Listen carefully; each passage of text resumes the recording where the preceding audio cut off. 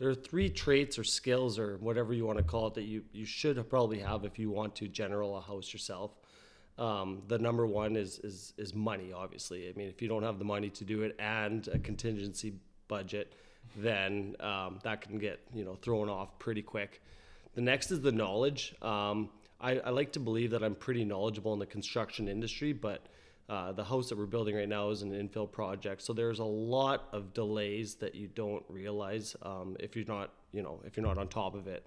And then just relaying with the trades. I didn't realize how much work it was to work with the trades. I think a lot of people believe that, if you want a general project, you can kind of do it from your desk or your office. And in my opinion, it's almost a full-time job.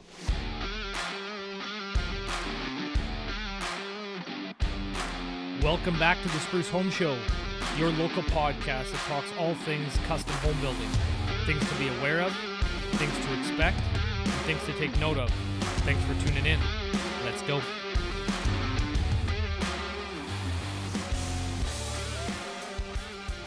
Welcome back to another episode of the Spruce Home Show. Today, you've got 4 of us, which I'll get to introducing everybody here right away, but I hope that you had a great reading February, whatever we call it here, break.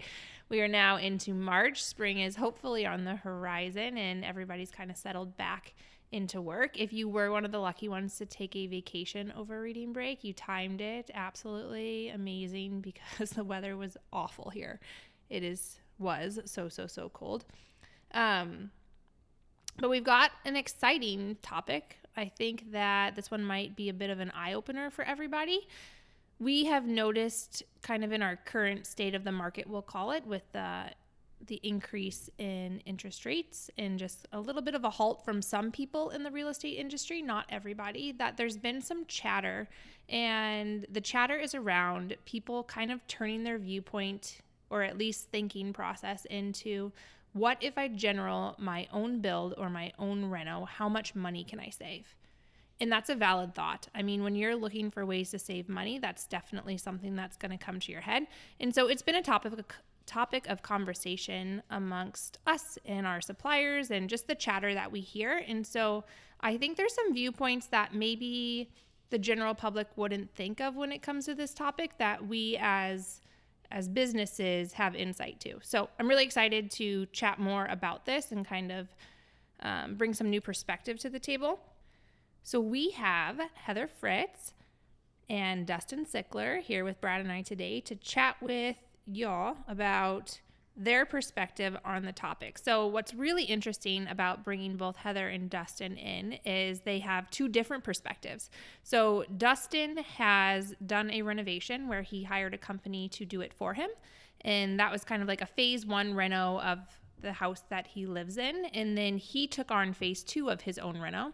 And then he also has built a rental property where he hired a building company to take the house to lock up. And then he took it on from there.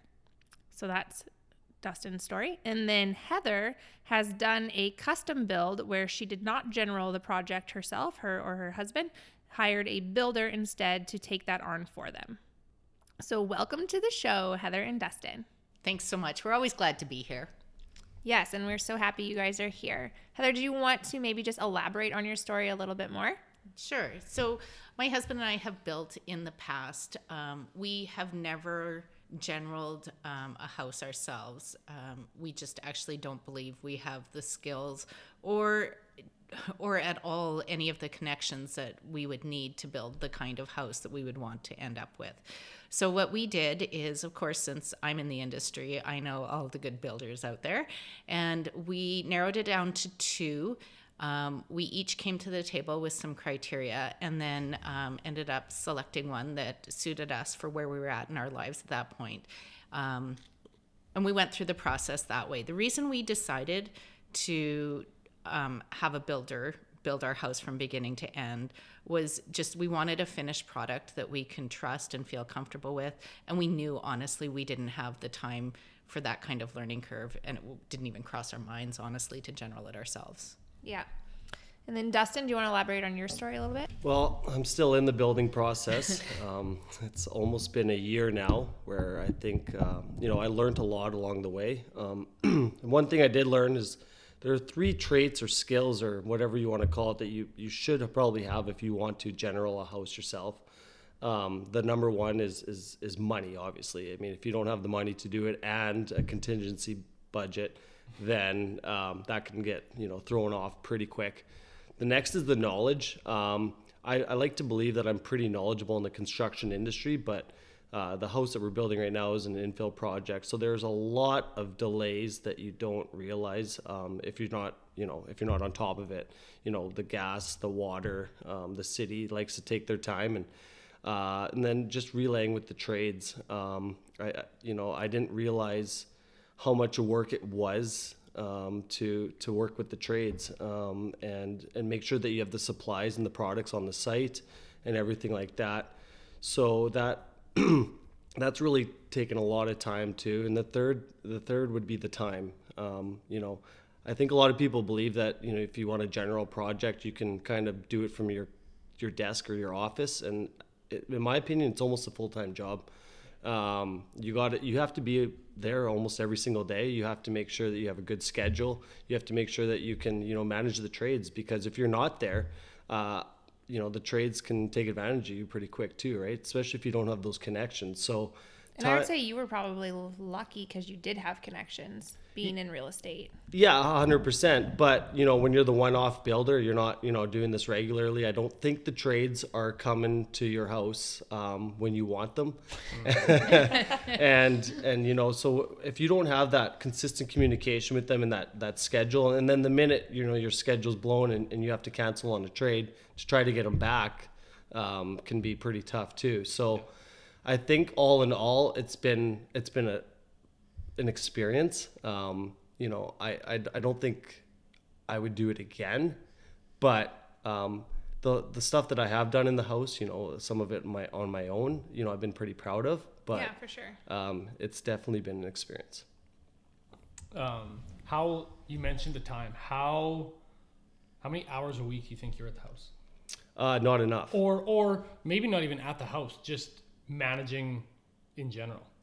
I would probably say every day I'd at least put an hour in. Yeah. Just making those phone calls, lining up trades, and then the trades will get to the house and realize that they don't have a lighting package, and then you're running to the store to get the lights, or you're ordering something that should have been ordered 3 weeks ago. So it's a tough question for time exactly, but there's a lot of time involved in it. Yeah. Well, so we allocate about 8 hours a week on project management. And that's during the day. I think that's the one kicker, right? Is that you had the luxury of not having an office job necessarily. So you had the flexibility to be there and to get there maybe when it wasn't planned. But if you have an office job and you can't be on site, that causes problems. And to me, 8 hours a week doesn't seem daunting. It's like, oh, that's a couple hours, a couple nights a week, or an hour, an evening, but it can't always be during the evenings. A lot of times it can't be during the evenings because your trades are working during the day. So your phone's going to ring and you got to answer. And if you're at work and you're in a meeting and you don't answer, then they're going to take off, and then they're going to be upset, and they're going to come, and it's going to blow up your schedule. And now you have to spend 2 hours to call 7 different people to rearrange their schedules all over again. So I think that although it's 8 hours a week is kind of what we allocate, it's 8 hours like during the day per week. Otherwise that can just explode. Yeah. And that's no exaggeration. And that doesn't really even count for cleaning the site and, all the other stuff that you're supposed to do, lining up the, doing the garbage runs and stuff like that. So, it's been overwhelming, but, all in all, I think there are certain people out there that can general a project. Yeah. I thought I was one of them, but it just, unless you are dedicated every single day and you keep your foot on the pedal, it can get away from you pretty quick. But I think if you're the type of person that plans on being on site every day and you have a very specific idea of how you want the project to run, you might be that person that does your own general contracting, because depending on what your expectations are and your experience, you might end up slowing your general contractor down if you come to the table with different expectations than, say, their production process. I would say those are the type of people that should maybe look at developing their own process for their own build and generaling it themselves. Yeah.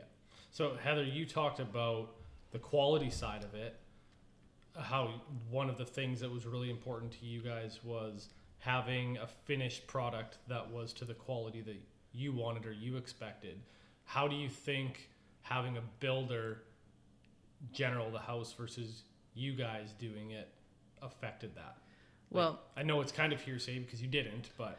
Well, but I mean, the fact is I do deal with people every day who general their own stuff, so I've seen their experiences. For us, if there's anything that, if there was anything that was deficient with the house or anything that sort of broke down, right away, we didn't call the trade. We called the builder. The builder was accountable, and they took care of it.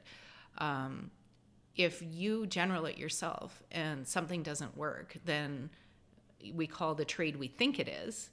And that's the other thing, is the systems are all interrelated, right? Yeah. So unless you have that experience, you might have one trade say, well, this is actually because some other trade did this and that. And I mean, we had that situation with a roofing system we had at our last house, is we put new shingles on and the drip edge wasn't changed, and the shingles guy said it should have been the soffits and fascia guy, or and so I don't have to deal with any of that. I call the builder. The builder has the same trades they've worked with for years. They've developed those relationships, and then they take care of it right away. And I don't have to chase anyone. Yeah, I can tell you that over the last couple years, that whole conversation has been honestly a work in progress and a challenge for us.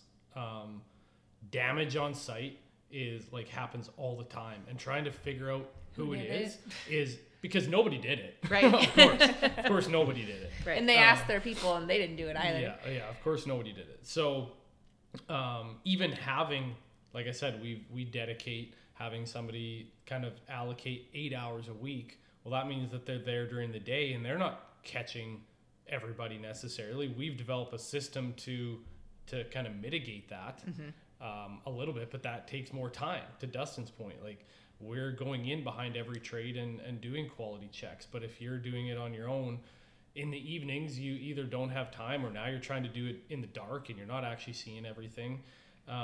So to your point, if you don't have that relationship or you've never dealt with it before, how do you figure out who's causing the damage? And the answer is you won't, and the costs are going to fall on your lap. Right. And from a quality standpoint, if you've never dealt with somebody before, how do you know what their standard is? They're going to finish their work to their standard. Well, is it to your standard or is it not? Because if it's not, that's how they priced it. Right. So now all of a sudden you want it done differently. They have to do it again. And now they have to do it to a higher level potentially. Well, who's paying for that? It ain't going to be them. Right, because they consider it an upgrade now. Yeah. And you can, of course, try and play hardball and say, well, I'm not paying for this and yada, yada, yada. And then all they do is slap a lien on your house. Right. And yeah, maybe you don't get paid, or maybe they don't get paid, but now you have to deal with that lien at some point in time. And it just becomes this, it's not fun. That's really what it is. I think what people forget, too, is to put a price tag on their own time.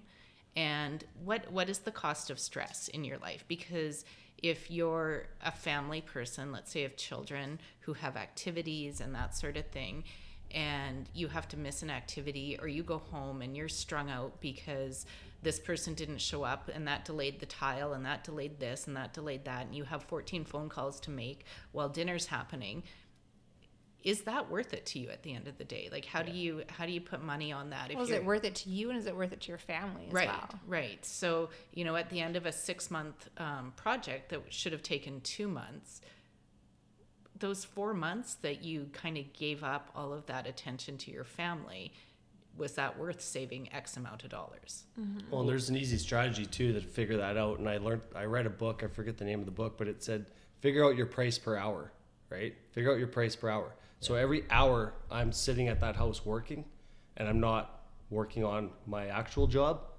I'm losing that money, right? So if this project's taken me 4 months longer and I've put in at least an hour or 2 hours a day on that project, I'm actually losing a lot of money in the long run, where my project could have been done 4 months ago and I could have been collecting rent on it already. Yeah. So I might have saved a little bit in the process by doing a lot myself, but the stress it's created and probably the potential revenue I've lost from not working those hours in my daytime job, I don't think are worth it in the long run. Yeah. And I think that's important to think through. And that some of that comes back to, because there's do you manage the project yourself, or do you manage it and do some of the work yourself, or do you both. Just do some of the work, or like what does that all look like? And don't get me wrong, there's an argument to all of this, a counter argument, and I'm fully aware that this is going to come off biased, this whole Right. conversation, but I think it is just opening the eyes, or opening the curtain behind what actually is behind things from a time perspective. And if you're going to be doing work on the house that, let's just throw a number out and say that if you hired it out, you'd pay somebody $25 an hour, and if you're going to go into work and make $35 an hour, well then just go. If you really want to make it up, just go work more for a couple months. Yeah. Right. Yeah. Like you're better at it. You're going to be more efficient at it. You're going to make more, and you can make it up that way. Is kind of the way that I see it sometimes. And maybe there are some value jobs within your project, whether it's a renovation or a build, where the math actually does make sense, and I think that's fine. But think through it in those scenarios, I think. Well, and like when I did my renovation on my house, that was a completely different story. I didn't mind, in the evenings painting or, putting on some trim and doors. Well, the contractor took care of the major parts, like the kitchen and stuff. You could still live in your house, you weren't burning fuel running back and forth. So, in that project, I didn't mind doing generaling a little bit of it myself and saving that money. So. And you used to paint. Yeah. You used to paint for you're not just somebody who's picking up a paintbrush for the first time. Right. You're going to do a good job, and you're going to be efficient at it. So yeah. So there are two sides to it, because if I was renovating again, I would probably do a lot of it myself. Yeah. But when it came to a new build, there's a lot of steps and processes you don't realize. Like even the electrician yesterday said, "Do you have a permit for the second floor of your electrical yet?" And I said, "Oh, I don't know. Was I supposed to get it?" Like no one tells you this stuff, right? Yeah. So that's where I've been kind of getting a little frustrated. Well, even like from a pure cost perspective, where like cost and management and just having the knowledge of how, not even necessarily the knowledge of how to build, but the knowledge of how long things take can come into play, is with gas lines here in Saskatchewan. So it can take months to get a gas line in. So if you're not on it and getting that applied for as soon as humanly possible, it could cost you, depending on the time of the year you're building, it could cost you thousands of dollars in utilities. 8 weeks for me. 8 weeks. So so 8 weeks is 2 months. If you're building throughout the winter and now you have to heat the house with electricity instead of with natural gas, now your bills are probably, depending on the size of the house, could be $2,000 a month, whereas that gas bill might be like $200 a month. So, and that's just one of probably like hundreds of things and decisions and things that you have to think of when you're doing your own general contracting. Whereas when you hire a builder, your choices are, where do you allocate space, your finishes and things like that, which I actually have lots of clients find that completely overwhelming. So Can you imagine if you had to deal with the plumber who didn't show up because he's got COVID, or because something else happened at another job and he couldn't get away, and that's just one of 6 other trades that are lined up to do the same things. So I mean, some people just find the whole build process overwhelming. So you have to find the builder that works good for you, but I mean, then step aside and figure out how to actually build a house. It's just a whole different world. Caitlin, what about the design side of it? So from the design side, when people general their own renovation or build, obviously they're doing the design themselves, or they're hiring somebody to do the design for them. when you work with a designer outside of a project manager or building company, you're going to pay more for the design than if you work with a company who's doing the project for you. So it's just the way it is. Interior designers charge by the hour, or sometimes by the project, but it's going to cost more if they are just a standalone interior designer than if they were part of the building company that you use. So Brad, you want to kind of go through what we allocate for that? Yeah, so I mean, getting back to just the time standpoint, for a build, renovations are tough to compare to because everyone is different. But from a new build, we allocate 115 hours for design throughout start to finish.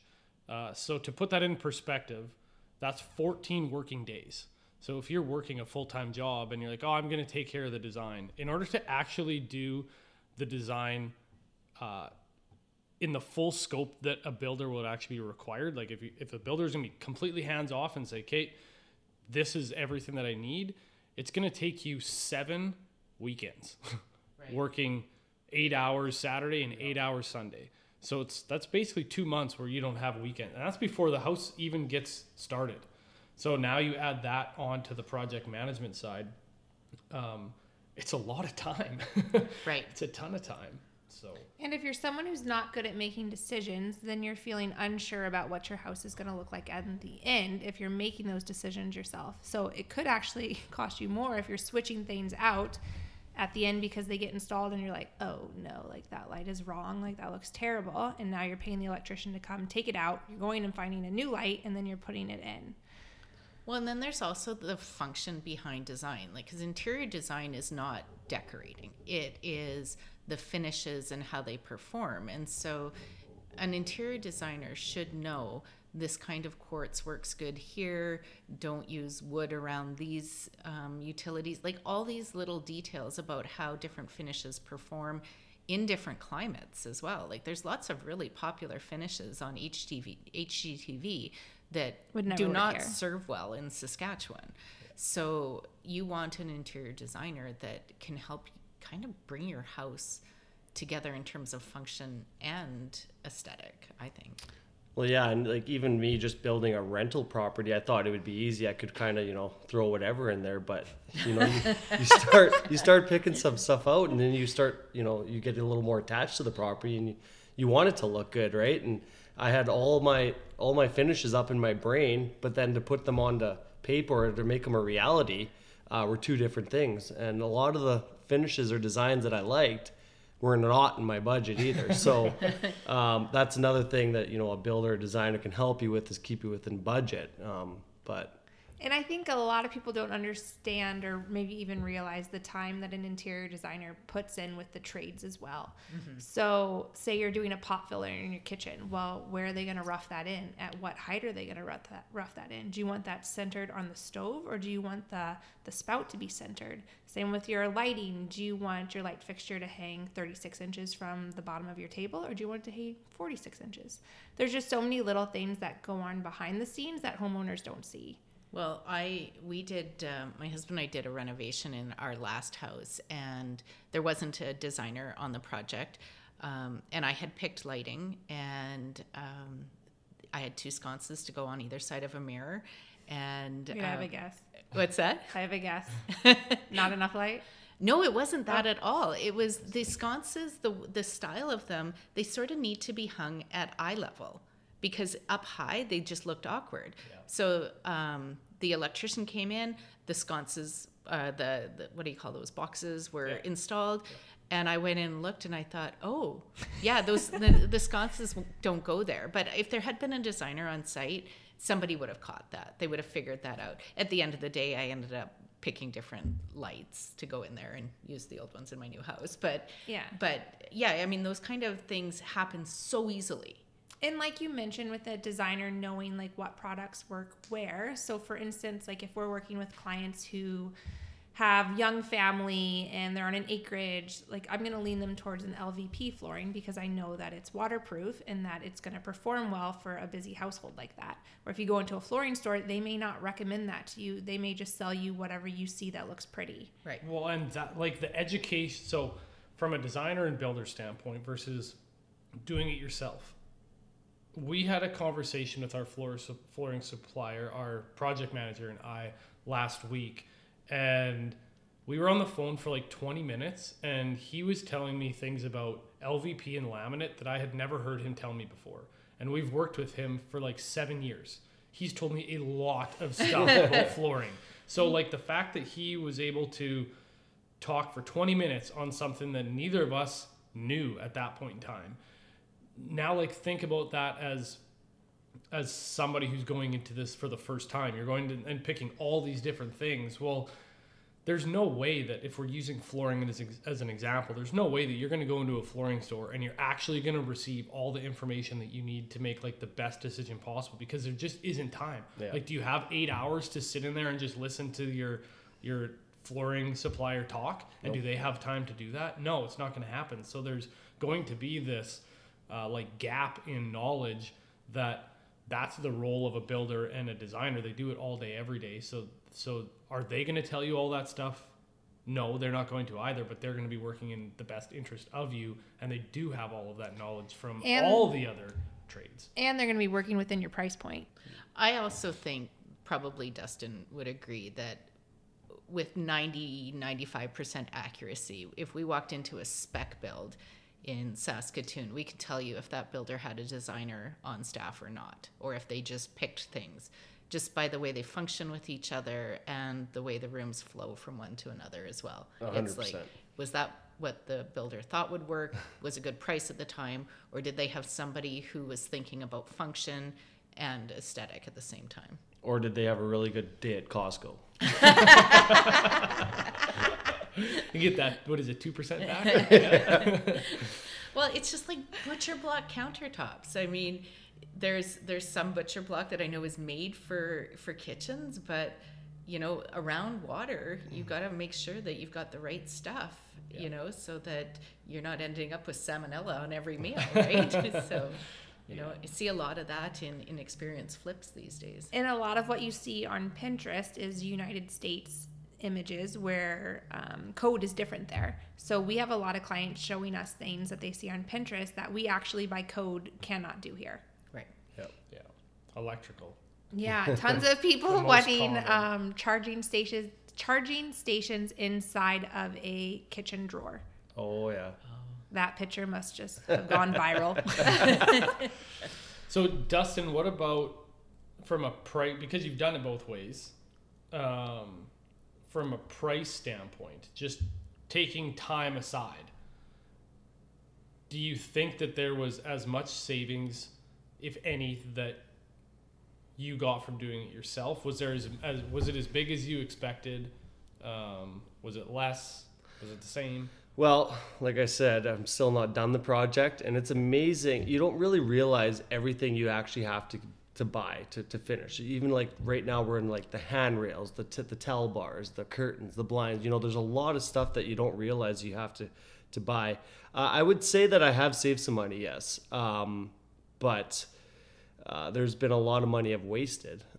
Even, you know, with our lighting selection, stuff like that, where we bought a lot of stuff that wasn't allowed to be returned, and it turns out it doesn't work, right? So all in all, I would say, yeah, I have saved a lot of money, or not a lot of money. I've saved some money, but I also put a lot of hours into that house. So there's two different ways to approach this. You can general contract the whole project, or you can general contract and do a lot of the project. So do you think that a lot of the money that you saved came from you doing the Me work doing itself, myself, not yeah. necessarily buying it yourself? Yeah, and I think that if I had to hire it all out, I don't know if I would save much money at all, just because of the time that you're going to lose chasing trades around, and you know, making sure that all the trades are good, right? Yeah. I mean, that's a whole new ball game right there, is making sure that you actually have trades that you don't have time to vet all the trades all the time, right? So majority of the time you're going off by what your friend said or something like that too. Yeah. So I would say I saved a little bit of money, but I gained a lot of gray hair. I actually had somebody, I'm going to say this was like a year ago now. They just asked me point blank. They said, if they were to general the house themselves versus us, and everything else is the same, how much would they save? which they were basically asking me, not basically, they were asking me, what's our margin on the house? And my answer was actually, I don't know. Like, I actually can't tell you. Yeah. I can tell you what our margin is on the house, except if we both go and we finalize plans and we both go and price this house out and it's apples to apples, we include everything the same, I'm going to get different pricing from trades and suppliers than you're going to get. So is it going to be more still? Maybe. Is it going to be the same? I actually don't know. Like, unless you actually go through that practice, because as builders, we get discounts. Not from everybody, but we get, I would say that for the most part, it's kind of between 0% discount up to 20, but there is one supplier we have where we actually get a 40% discount. And that's on material. It's not labor. It's just a material only supplier, but it's like, you're not going to get that if you walk in retail. So, well, and I'm sure that different builders get different, absolutely different discounts as well. Yeah. So, I mean, if you're a builder that's constantly using the same supplier over and over again, and I, as a builder who's done it once, or a contractor that's doing my own general for the first time, and we go into the exact same supplier, we're not going to get the discount you get. Yeah. And you got to remember too, like, you know, you're getting your quotes from the plumber per se, and you're using a different plumber than the builder would. Is the plumber quoting you for your toilets and your faucets and everything like that? Sometimes you forget that. Yeah. So your quote might be the same as the builder's getting, but they haven't put in the toilets or the faucets or the sinks. Yeah. Like, these stuff you don't even think about, right? You just think, oh, here's a total plumbing quote, but you don't know if it's the exact same as what you're going to get from the builder too. Yeah, I would say that if you're going to do your own project and you haven't done it before, like, you're not in the industry, because I mean, obviously you could be, if you're a project management manager for a construction company, you probably have the skill set for this. Yeah, 100%. but like, if it's not something that you've done before, man, put a big contingency fund in there. Because, like, to your point, there's going to be things that you just do not think about. Whether it's like temporary access into the house, and you need temporary stairs of some sort so trades can get in and out before you put your final stairs on. So, like, that's a cost that you got to eat. Is that a lot? No, but you'd be amazed. You get like $250 charges over and over and over and over. Garbage. The cost Snow of removal. light bulbs. Snow removal. Being able to get to the house. How about exterior railing? I didn't realize I'm going to be spending about $5,000 on railing. Yeah. Oh, yeah. Yeah. Like, And that's not even fancy railing. no, that's just your standard white. Yeah. So I mean, there's going to be, put a big old contingency if you're going to do it yourself, because there's going to be a plethora of things that you just don't think about. Or there are, depending on who you work with, there's some suppliers or some trades that they will give you an estimate, but they don't actually final price things until the whole job is done. So, like, let's just say an example for us is interior doors. Is they give an estimate, but until that final bill comes in, nothing's final. So all of a sudden your final bill comes in $2,500 more, and you're like, why? And they're like, well, you changed the style of the door. And it's like, oh, I thought they were all the same. Yeah, well, you thought wrong. Like, they're not. Or you just, I don't know, you changed the handle, and you just don't, you think it's small things. And if you're work a kind of a more office 9-to-5 job, and you don't have the time to check before you actually order, and somebody needs something like in half an hour, you just make fast decisions, and then you pay for it later. So, well, like, one is interior door handles. I walked through a couple show homes, and I really liked this one style, and I think I had a $15 budget for interior door handles per handle, because you can buy them for $15. Are they like dummy ones? Yeah, in 2015. They were, the ones I liked were $62 each.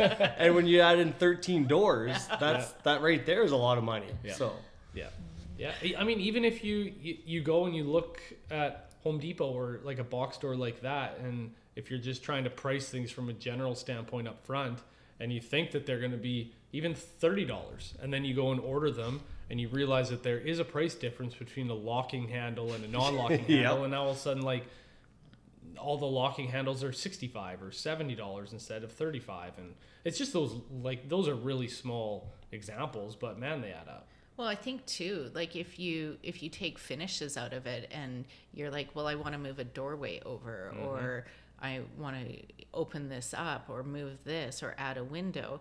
If you're not experienced, you don't know what plumbing runs through that wall, what electrical runs through that wall. It's like, okay, yeah, we can move this doorway, but now where do your light switches go? And if you're not thinking about that, you've got, again, all these trades lined up to do one thing. And I think you can get a lot of delays out of that as well. Well, and that's where I am right now with my electrician. We're about 95% done, and I realized that my light over my faucet is wrong. Yeah. My light over my vanity in my bathrooms are wrong, and I forgot to add plugs for our microwaves over the range.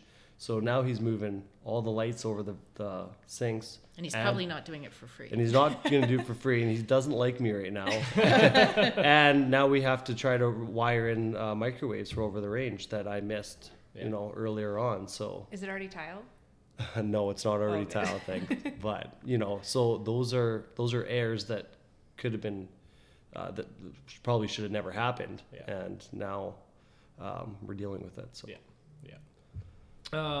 so I guess then I wanted to bring up some solutions too, because it's like, all right, this is a pretty biased conversation why you should not do it yourself, but there also is realities of like it's not an option. Right. I know that we quoted a large renovation a few weeks ago, and we didn't get it. Nobody got it. They decided to do it themselves, and he was very honest with me. He just said, to be honest, we don't have a choice. Like, this is what we've been approved for. This is what we can afford. They got a very good deal on the house, but it had been smoked in for quite a long time. So the whole house needed to be renovated to get rid of that smell. It was a great house for them and their family, so it wasn't something that they were willing to walk away from. And he just told me that he's going to have to general it to save some money, and he's also going to have to self-perform a lot of the work. And that's just the scenario that they were in, and I understand that. So I thought on the back end of this, we should also give some solutions on, okay, like if you are in that scenario and you do still want to use somebody to general it, whether it's a renovation or a build, what are some ways that you can cut down costs? And from our side of things, one of the easier ways is for you as a homeowner to actually buy some things. Because if your builder is buying things, there's margin going on it. If they're performing it and buying them, there's markup. So then it's well, what can you as a homeowner pay for that helps that out? And to me, it's things like, if you're building, it's things like land. You buy the land, you do the financing, you pay for the utilities. You would be surprised on how much that all adds up to in a build throughout the process. So if you can pay for those yourself and save the markup on those types of things, it can be quite a bit. Now, the one thing that I would be leery of is also understand, I don't know how other builders do it, but I can tell you, for us, we don't warranty anything that we don't supply. Yeah. So that would be typical with most builders. Yeah. In your final contract, I think it's in yours, and I've seen it in other builders, there will be a list of items that the buyer purchased themselves that are excluded from the contract. For example, I bought my own tub. Yeah. And so it's not warranted in my build. Yeah, and so like those types of things are examples that I would think of, like lighting fixtures and plumbing fixtures. If something goes wrong with that and you have to replace it, is that the end of the world? No. Right.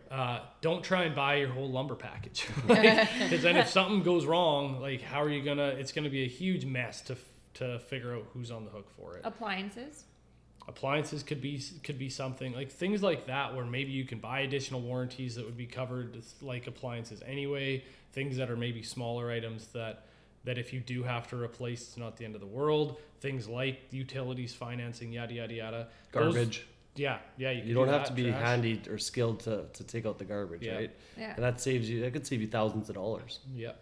Like all these things add up. I think if you don't want to general your own project, but want to get creative on ways to save, there are options. Yeah. And I think you just need to talk. Every builder is going to be different, so you just need to talk through with a builder on what they're open to. And I think for the most part, the good ones will be pretty open to working with you. So. Well, I think anybody that has any experience in custom would. your Yeah. spec builders, you're not going to get anything like No, that. So don't go into a listing or something like that that's still a piece of land but shows a full house on the listing and expect them to do everything you want and share that with you because their economy is in scale. Yeah, absolutely. Yeah, their savings are going to be by them doing it, not by you. Yeah. So, that's kind of all that I had on my list. Is there anything any of you guys had to add? Well, I think that, you know, in my experience here, I just wish there was like, you know, a manual or like a builder helpline where, you know, you could call someone 1-800-HELP and literally have someone that could just, you know, walk you through the process because I know nothing's free, right? So it'd almost be like a service where someone could, you know, you could check in with them every week and they could be like, okay, did you get this ordered? Did you get this ordered? Because there was so many roadblocks that I didn't realize that kept moving my project back and back and back that could have been avoided. Maybe it's just a learning curve and, you know, you have to go through it once to figure it out. But if you had that, you know, that back pocket guy that could help you out with that, I think it would, you know, really help out a project. Well, maybe that's your next business idea. But I think too, you have to remember that, you know, you cross the imaginary line between Saskatoon and Corman Park and codes are different. So no matter where you're building, something's going to be a little bit different. So, you know, another tip when you're doing your own general contracting is make sure that you're not resting on the experience of another area or an old system of codes. They change every year. Yeah. Okay, well, we'll end there. So I just want to say thank you again to Heather and Dustin. I'm just going to go ahead and promo them a little bit here. They are both Saskatoon real estate agents who we trust with all of our transactions. So if you guys are in the market, make sure to check them out. And thank you guys for listening, and we'll see you on the next episode.